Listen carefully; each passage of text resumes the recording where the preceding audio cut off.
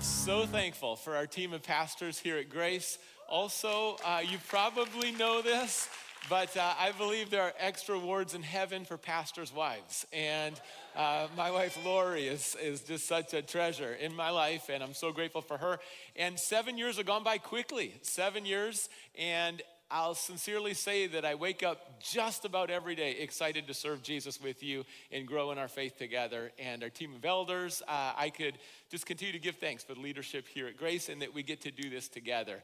One thing we're doing together today is Faith and Family Game, Seattle Sounders, after church. We're going to go hang out. We're going to spend the afternoon together, get to know each other better, and have a great time at the game. Also, tomorrow, if you're here and you're thinking about Grace in terms of either baptism or membership, you haven't yet been baptized, or you haven't said yes, and I want to make this my church home, I'm going to join you. I'm going to lead the two classes tomorrow. Pastor Mark's on vacation, and it's going to be baptism at 6 o'clock, membership at 7. All you have to do is text the word baptism or text the word membership, and those classes will give you all the information. You can ask any questions you want, and we're thrilled because every month more and more people are coming to know Jesus, getting baptized, coming into our church family, and just feeling at home right here.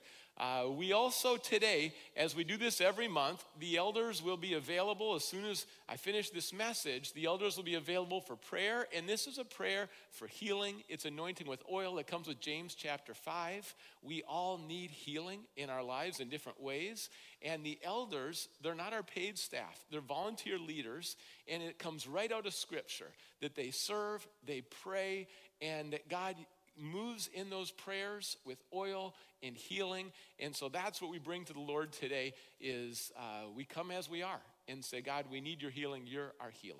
And we are in a series right now, 2 Timothy. We love to go through Scripture. We're just going verse by verse. 2 Timothy chapter 1, the theme is empowered. God empowers you, and you can also empower other people like Paul is empowering Timothy. And as God empowers us, you know, sometimes we think of empowerment as just when I'm excelling. But the truth is we go through seasons of disappointment. And we're going to talk about dealing with disappointment today. And how does God empower us during those seasons and times of intense disappointment? We're in 2 Timothy, so you brought a Bible, you can open it or find it on your phone, 2 Timothy chapter 1. Let's pray together. Father God, thank you that you are good all the time. And God, sometimes what we're going through taints and distorts our vision of you. Jesus, we praise you today that we have our identity in you, acceptance in you, forgiveness in you. Your love makes all the difference. And we thank you for the Holy Spirit and the power that you give us. God, as we open up our hearts today and let you into some areas even that are disappointing, and sometimes we don't want to let you in, we pray that you would bring healing and restoration, encouragement today. And God, we trust all this to you. In Jesus' name, amen. How do you walk through disappointment with hope? How do you have both at the same time? Disappointment and hope. Disappointment is real. Have you sensed any lately? And maybe it's tied to family or friends. Maybe it's tied to your finances. It could be something small, like a project you've been working on just didn't go how you hoped. Or it could be something bigger. There's a prognosis from the doctor, and you heard what you never wanted to hear. It could be in the areas of faith. It could even be in the church. It could be that you're wrestling with disappointment with God on some level today. We often experience disappointment. I'm not here to belittle or deny any disappointment, but I will declare that we have a hope that's greater than our challenges and greater than the disappointment that we face. And that hope is solid in Jesus Christ. And we're going to talk about disappointment, and we're also going to talk about hope. Paul's going to start with disappointment, but really we're going to focus on hope today. And as Paul is mentoring Timothy, notice his transparency. If you're mentoring someone, you don't just have to bring a posture that you have everything figured out and you have it all together, because we all know you don't and I don't and none of us do. And so if you're mentoring someone, you can actually let them into some of the areas where you're hurting. That's what Paul's going to do here. There's a transparency. There's an intimacy. Intimacy is you can see into me. And Paul is going to open up his life. Timothy can see exactly what's going on. And yes, you can mentor someone as you're going through disappointment. You can empower someone as you're going through disappointment. That's what Paul's doing here. And it's a reminder, there's often no healing until there's a revealing. If you try to keep everything concealed, you might not experience the same healing from God. But when you open it up and you let God in and there's a revealing, he already knows, you're not going to surprise him. But when you share it with God and you pour out your heart to God and you let some other people into it that you trust, there's a revealing, there's a healing that follows. That's what Paul's walking through. That's what we walk through as well. We're focusing on hope today, but we start with disappointment. Here's the first truth. The biggest disappointments include a combination of relationships, expectations, and results. And that word expectations is massive. Sometimes we sit on hidden and silent expectations. They can undermine a marriage because sometimes we hold on to them. Sometimes they're not realistic or they're not healthy. But we have expectations all the time in life, and that's often linked to our deepest disappointments. Now, this is what Paul shares, 2 Timothy chapter 1, verse 15. He's pouring out his heart, and he says to Timothy, you know that everyone in the province of Asia has deserted me, including Phygelus and Hermogenes. Paul says everyone. When you're listening to someone who's struggling with disappointment, they might bring some exaggeration, okay? You don't need to jump in and correct.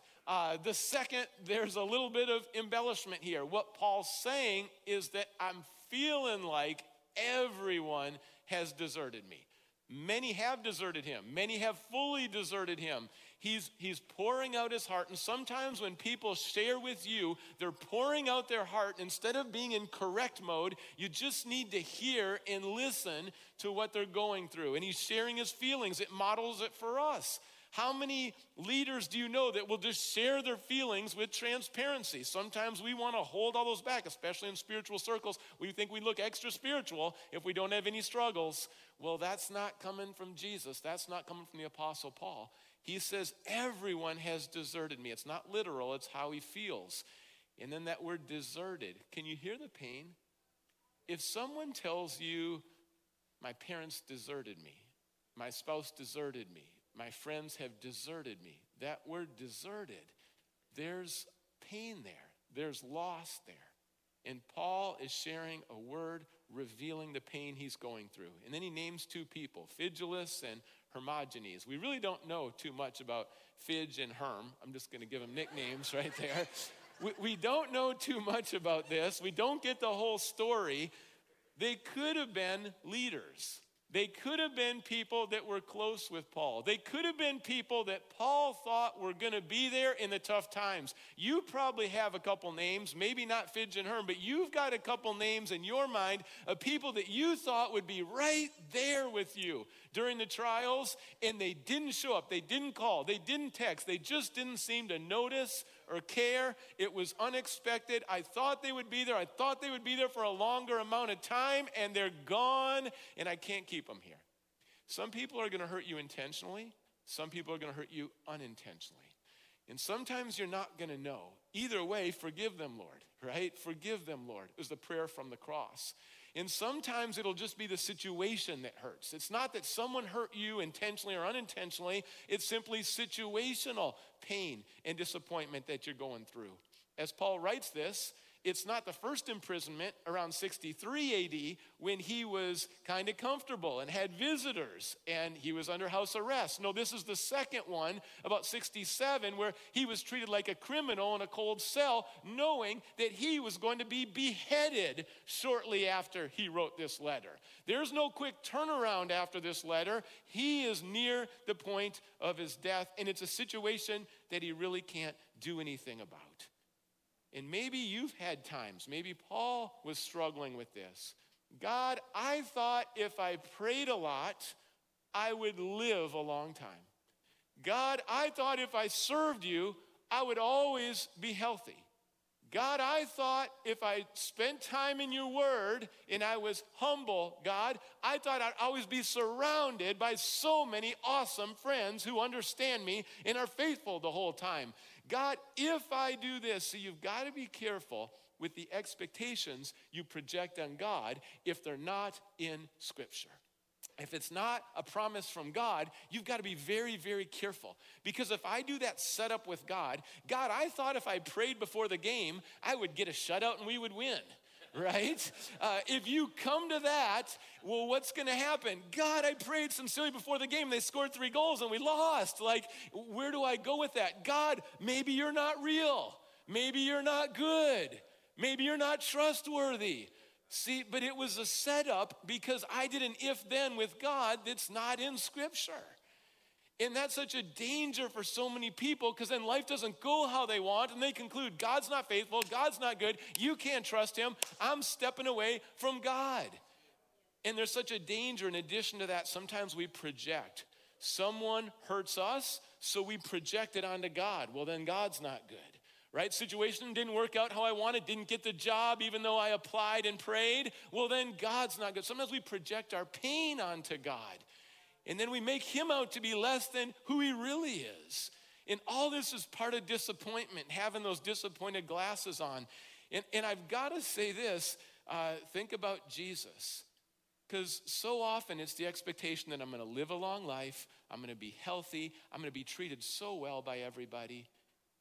And then I think, well, who's our Savior? He was murdered in his 30s. He didn't live that long. Most of us in this room have probably lived longer than that already. He was mistreated constantly, injustice constantly.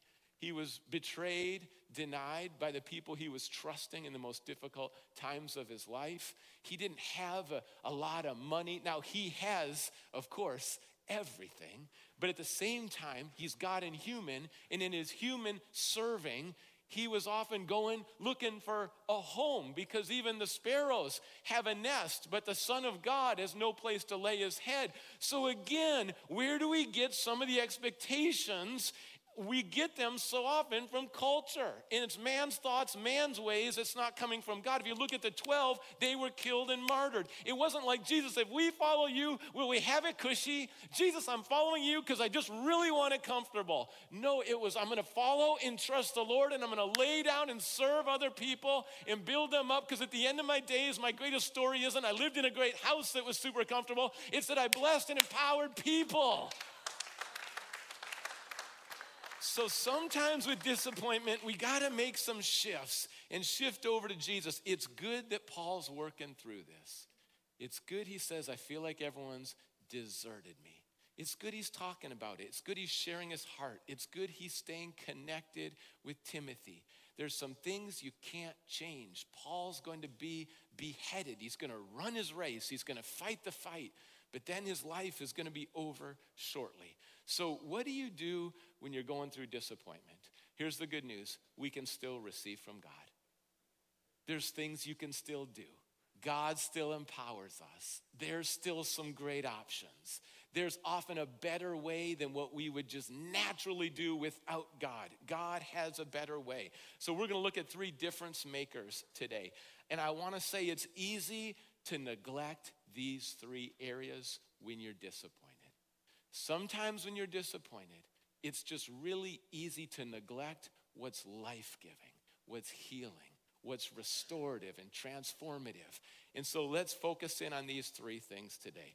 Look at verse 13. Paul writes, what you heard from me, keep as the pattern of sound teaching, with faith and love in Christ Jesus. Guard the good deposit that was entrusted to you. Guard it with the help of the Holy Spirit who lives in us. The first thing you can do is grip the word.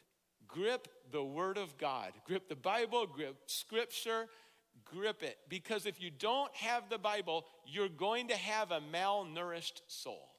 If you have less of the Bible, it's much easier to wander and land somewhere in self-pity or resentment towards other people. If you don't have the Bible, sometimes you might be tempted towards self-harm as well. The Bible builds you up. The Bible protects you when you're disappointed. Despair will keep you from the word, or the word will keep you from despair. It's been said sin will keep you from the Bible, or the Bible will help you in times of temptation when you're looking right at sin. And the devil wants to keep you from Scripture, but I'll tell you, Scripture will help you resist the devil. It's that simple in so many areas of life. What does Paul emphasize here? He says sound teaching, sound doctrine, sound thinking, sound in the Scripture, sound in the foundation. The Bible is foundational and it's relational.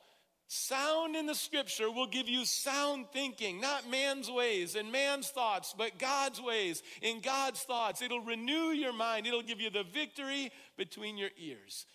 Paul was mentoring people from prison, empowering people. Titus and Timothy, they're called the pastoral letters. He wrote to Titus from his first imprisonment. And in Titus chapter 1, verse 9, he says, he must hold firmly to the trustworthy message as it has been taught, so that he can encourage others by sound doctrine and refute those who oppose it. I am so grateful that our church is over 70 years old and nothing has changed or wavered regarding Jesus Christ, the same yesterday, today, and forever. And this is the Word of God, and the doctrine and the beliefs. It stays sound when it stays with Scripture. Let's never dilute it, distort it, or delete it. We're trusting God's Word. 8 times Paul writes to Timothy and Titus, 8 times sound doctrine, sound teaching, a sound mind, sound thinking, solid in the foundation, because the disappointment will absolutely test your foundation to the core. And you're either going to be yes to God and His Word, or you're going to be somewhere on sand. It's either rock or sand. It'll be one or the other. And with Jesus and the Word, it'll be rock every time. He is the rock that is higher than I. And so as Paul wants to build up and protect, the Word of God will build you up. The Word of God will protect you. Spend time in the Word, not just for you, but pass it along. Receive it and pass it along. As you receive it, you're nourished and strengthened. Your soul has food, and then you pass it along to other people. Paul is going to continually pass it along. Timothy, pass it along. Anyone that's around Paul, he's going to say, here it is, pass it along. If you heard anything different in your times in church, then here it is, receive it, eat it, meditate on it. Not just that you're in the Word, but the Word is in you. Receive it and pass it along. Don't let it just get stuck and hoard it for yourself. Pass it to your kids. Pass it to your coworkers. Pass it to your friends. Pass it to your life group. What is God teaching you in the Scripture? Pass it along. Let it come in you and flow through you. And as that happens, it's all going to be with the help of the Holy Spirit. I love that phrase right there, with the help of the Holy Spirit. You know, the Holy Spirit is indwelling. God Himself dwells in you if you put your trust in Jesus. When you put your trust in Jesus for the first time, the Holy Spirit dwells in you for all of your days. A seal, indwelling, also illuminating. When you read Scripture, it's not just your brain and what school you went to and how smart you are. No, the Holy Spirit reveals, illuminates, teaches, guides us into all truth. This isn't just, I'm going to understand everything. This is God. Here's your word. Holy Spirit, help me see. Help me know. What does this mean? How do I apply it? This is what it says in John 16:13. Jesus was preparing the people because He was going to ascend into heaven.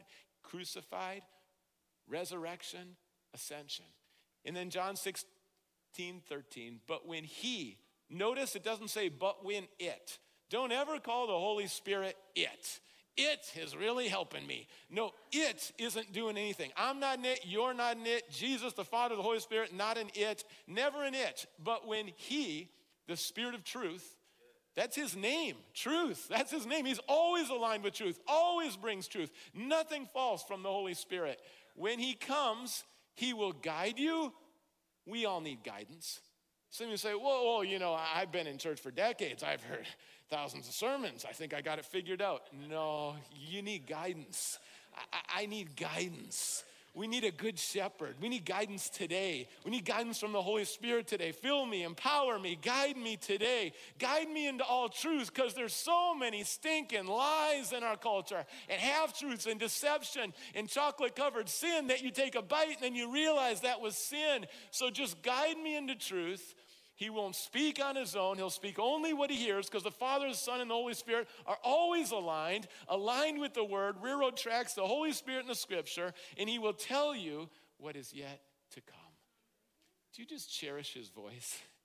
Do you just listen so close? Do you appreciate the communication of the Holy Spirit? Or has pride blocked that? Are you in a rut and in some patterns where you're just not tuned in with the Holy Spirit? And I'll tell you, pride will block the closeness and sensitivity to the Holy Spirit. Pride will block it. You can be religious, proud, and not listening to the Holy Spirit. And if you don't listen to Holy Spirit, it'll show up in your marriage. It'll show up in your friendships. It'll show up at work. That not really tuned in to the guidance and the Scripture, not really tuned in. When you're disappointed, it's so easy to just tune out God. So you have to be intentional. You might feel like not picking up a Bible. You might feel like not interested in the Holy Spirit when you're disappointed. But do the opposite. 11% of Americans read the Bible daily. Can I encourage you to be one of those 11%? Whether you listen to it, writing it down, memorize it, teaching, studying it, whatever it looks like, just play it. On my phone, I got an app. I just hit play. Sometimes when I'm exhausted, and I get exhausted, I don't even want to go over there and start reading. So I just hit play and let the Word of God just wash over and renew my spirit. 11% are in the Word daily, and I'm not saying that in the legalistic shame thing, like you're less of a Christian if you're here today and you don't read daily. Like, don't leave with that false guilt trip. But notice this. For those who read the Bible 4 times a week, this is from the Center of Biblical Engagement. This is what happens if you are in the Word 4 times a week. Drunkenness goes down 57%. Sex outside of marriage or before marriage goes down 68%. Porn goes down 61%. When you spend time in the Word, it's transformative. It's powerful. It's living and active. And you know what goes up when you spend 4 times a week in the Word? Sharing your faith goes up 228%. Discipling other people goes up 231%. Memorizing, meditating on Scripture goes up 407%.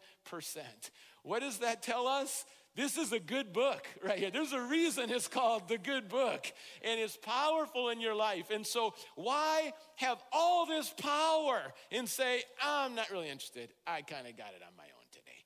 Why do that? We need the Word. We need the Spirit. And when we're disappointed, we've got to be intentional. This is the playbook. There's not a Seattle Seahawk today that's not thinking about the playbook, right? If that's true on the football field, how much more in life? Here's the playbook. Here it is. Mark Deaver is a pastor who shares this story. It's about Moses Hall. Moses was a slave originally from Africa, lived in Jamaica, an African Jamaican slave in the 1800s. And there were slave owners at that time, and he was a pastor as well. And there were slave owners at that time that were threatened by their faith, their prayer meetings, and really threatened by the love of God.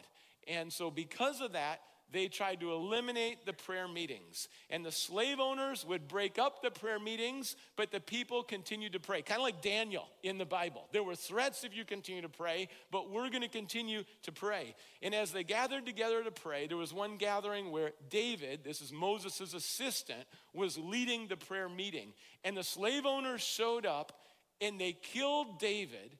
They cut off his head, the same as the Apostle Paul in what he went through. They cut off David's head, and then they put the head on a pole in the middle of the village to warn everyone, to say, this is what happens when you pray. They dragged Moses over to the grisly object on a pole, and they said, Moses, whose head is that? And he said, David, my assistant. Why did we kill him? Because of prayer. Moses, no more prayer meetings. Had to be similar to what David was feeling in the Bible. No more prayer meetings. And with the crowd watching in such a pregnant, tense moment, what did Moses do? He knelt down there next to the pole, and he said, let us pray. Let us pray. And the Bible says, when those mistreat you, persecute you, insult you, it says, love them and pray for your enemies.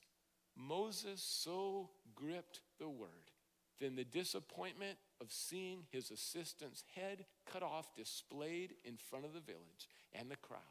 In the middle of that moment, he was so full of the word in the disappointment. He got down, he said, let us pray, and he began to pray for the salvation of David's murderers. He began to pray like Jesus, praying for those who were killing him. Well, what does that tell us? That tells us, I want a faith like that. I want a faith like that, that when the culture is getting more and more opposed to Scripture, I want a faith that says, I'm going with God and his word, and I'm going to trust him with the results. In times of deepest disappointment, you hold on to the word. Be intentional. The second thing you can do is guard your talents. And this was a time of transition for Timothy. It's a transition. He was with Paul so often. Now he's on his own. You ever had someone you're with and then they're not there?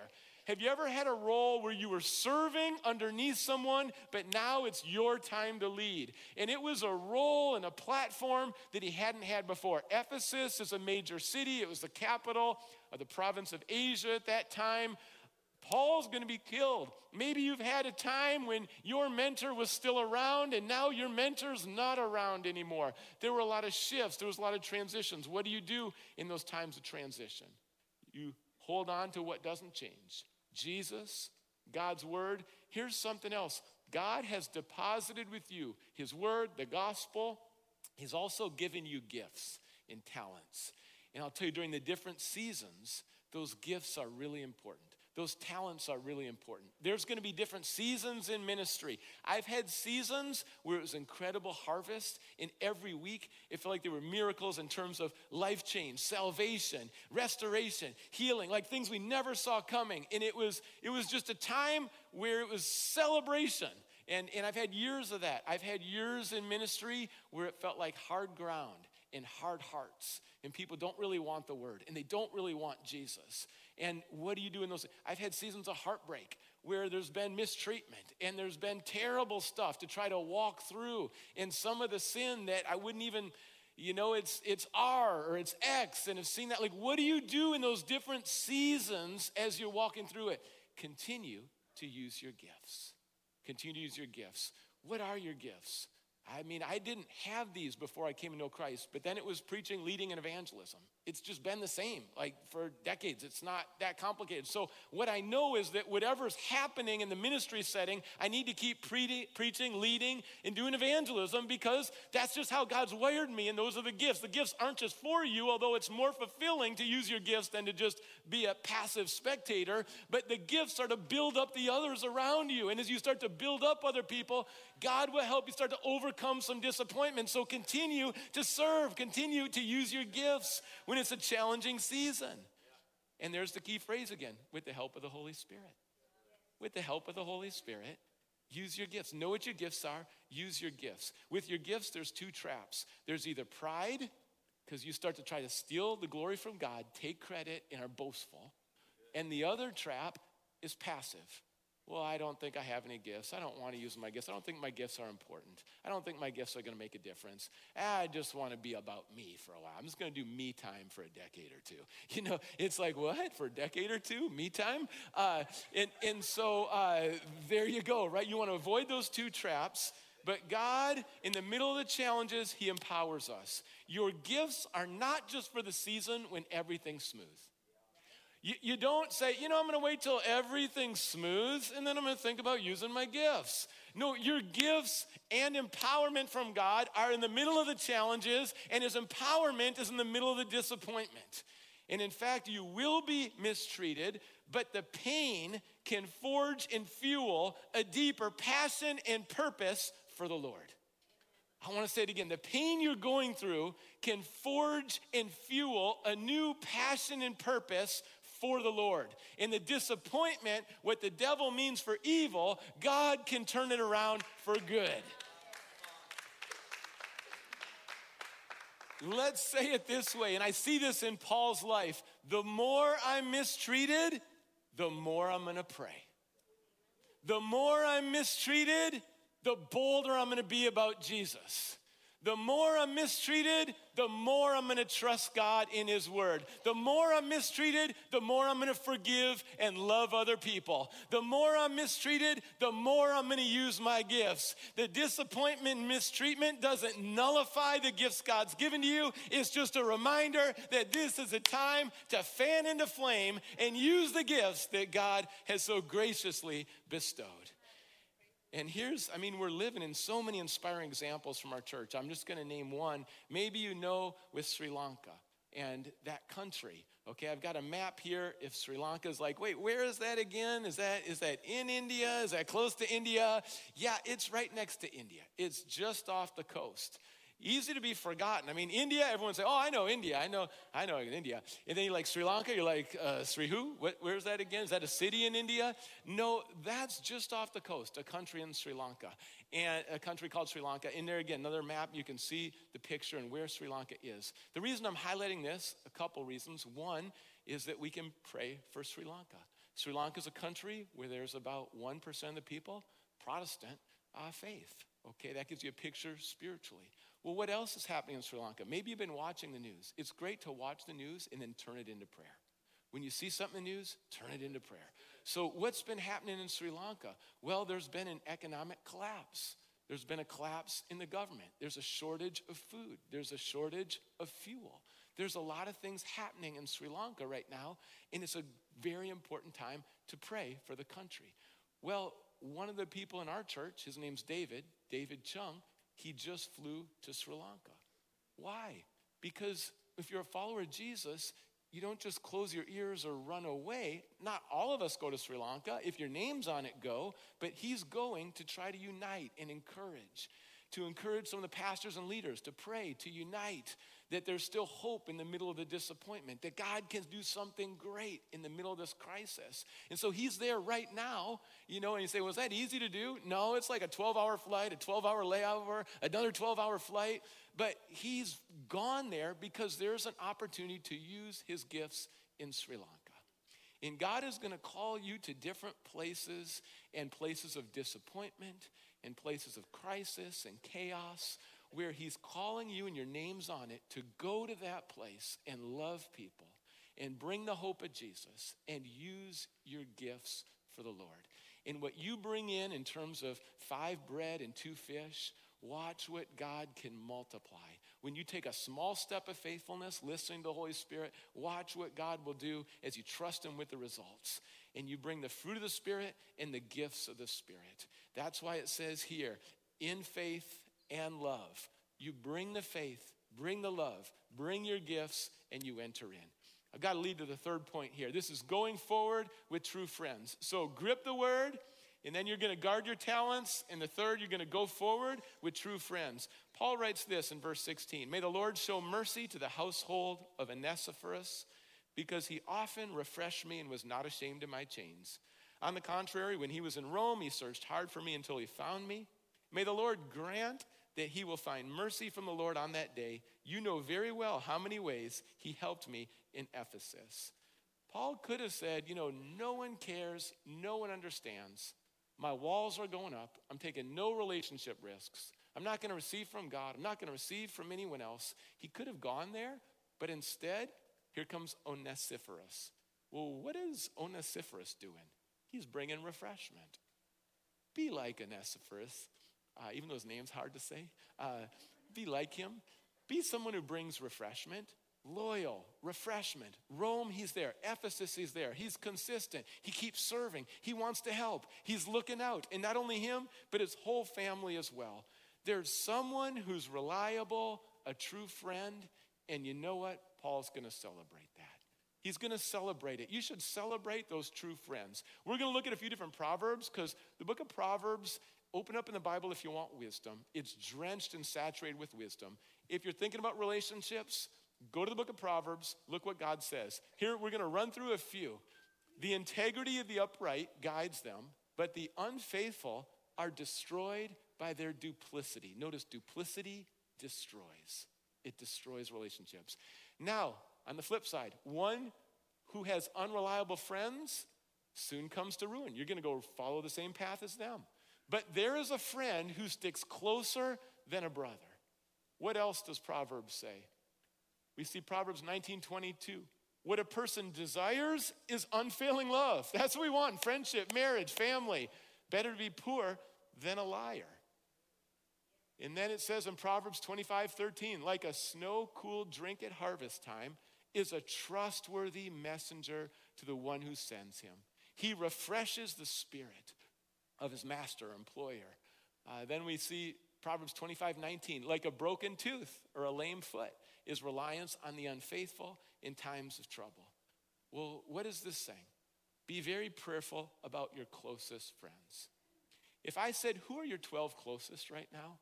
What names would you put down? Your 12 closest. Now, are all those 12 going to be faithful friends? Well, even Jesus didn't have 12 that stayed faithful, right? So it probably tells you there's going to be some disappointment. There's going to be some people who slander you, gossip. There's going to be some people who let you down. There's going to be some people that just shift into the secret duplicity. That's going to happen.